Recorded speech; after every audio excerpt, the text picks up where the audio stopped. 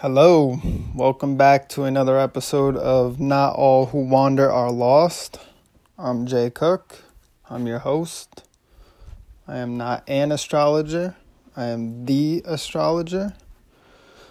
If you would like to do a reading with me, you would like a consultation with me, you can message me on Facebook at facebook.com/JSUN astrology. That's JSUN astrology. That's all one word. You can message me and we can set up a consultation. So tonight's topic, I'm going to be discussing about why I don't start discussing people's chart with their rising sign or their sun or their moon. Particularly why I don't start with the rising sign and why I start my charts in the 12th house. And the reason that I do that is because the 12th house represents your inner self, your hidden self, your hidden talents and gifts and abilities. Represents parts of yourself that you may be repressing. So that's why I like to start there. You know, if you are a Cancer rising, let's say,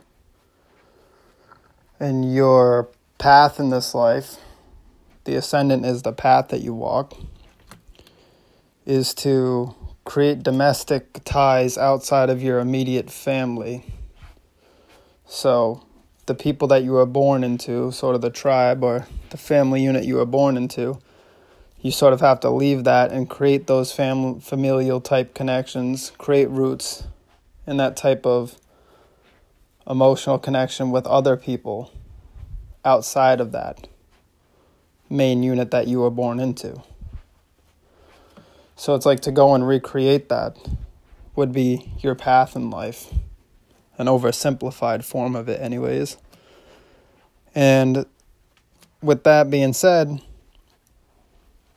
what good is it to know, what your path is? If your ascendant represents your path in life, what good is it to know, the path that you're walking? What's the point in discussing your path if not all of you is walking it? And so why do I say not all of you?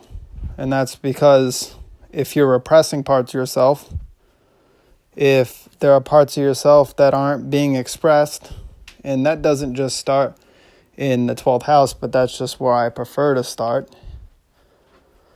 But there could be aspects in your chart that lead you to project qualities that you have onto people in your life, or to repress qualities that you have that you don't like, or that you really wish you could integrate but are afraid to, because early in your childhood, it was frowned upon for you to be assertive because you have Mars on the 12th house cusp.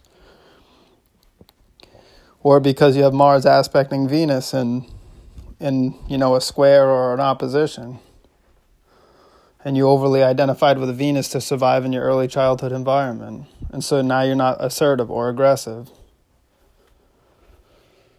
And then, so there's a major part of yourself missing. And then you go and I start talking to you about your personality, which, yours is highly individual compared to everybody else. So just because you have Cancer rising and your sun in Scorpio, that has absolutely nothing to do with somebody else who has that same combination. The relationships between your planets aren't the same as theirs. Nobody born for thousands of years after you will have the same chart as you. So what's the point in going over a personality profile or, printing yours out online is, it's good to print it out online and familiarize yourself with it. It's good to know traits and tendencies that you possess. There's no such thing as bad information.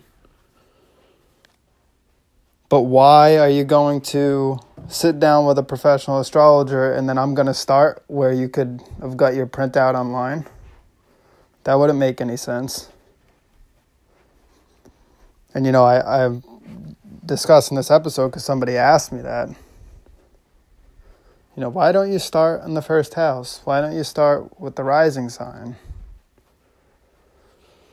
And it's a good question because it makes sense to start with the rising sign. But it's not how I prefer to do things. And I think that that's for good reason. So, when we're discussing things on your 12th house, or different aspects and how they get buried,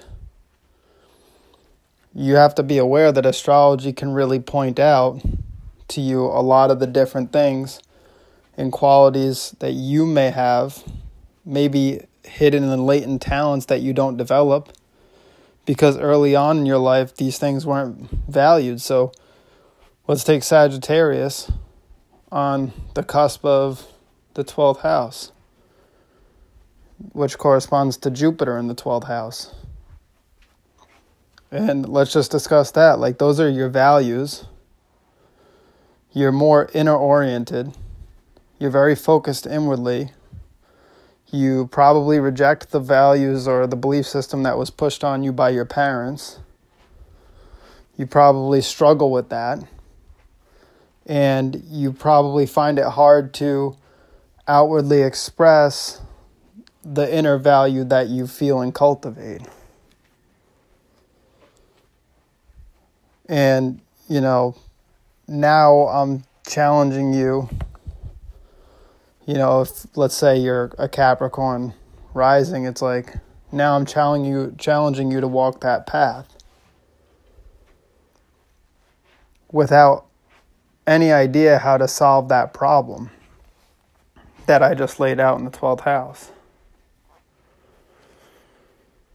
And it's like, well, if you had Mars in the 12th house and you had Taurus rising, solve the problem is like to develop your identity and then to assert yourself, to allow yourself to express those parts of yourself that weren't allowed expression in childhood by being more assertive and being more aggressive, but, in a healthy way.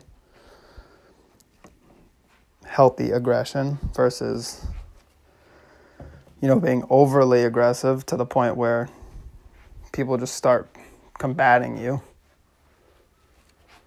But it's okay to be assertive and stand up for yourself. And then with your Taurus on the ascendant, it's like self-validation. So instead of making up your personality by the people around you, and like not your personality, but your self-worth from the people around you and what they think about you, you would just validate yourself and start to walk that path to what you really value based on what you feel is valuable. And then your ability to work with others would then be enhanced because you're not eroding yourself to do it. Venus rules Taurus. Venus wouldn't want to erode itself and completely merge with another and lose themselves in the process. So this is all good stuff to have in mind as we, go through these podcasts and we start to get deeper on some subjects.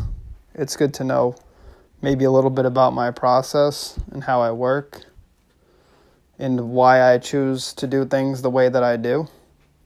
And eventually maybe some of the things I do will change as I learn and grow, which I do every day. I might find better ways of doing the stuff that I do now. But after years of study, this is how I choose to begin a natal chart and a reading for the people that I sit down with. So if you do decide to message me and get a reading or consume more of my content, at least you know sort of where my head's at when it comes to the beginning of a chart. But that doesn't mean that I would recommend starting there when in your studies or if you're going to learn about yourself. It just means that's where I start because of my understanding of the the natal chart itself.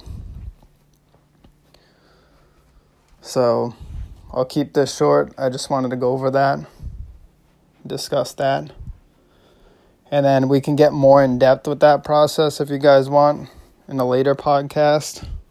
I can lay out more information and we can dive more into the rising signs.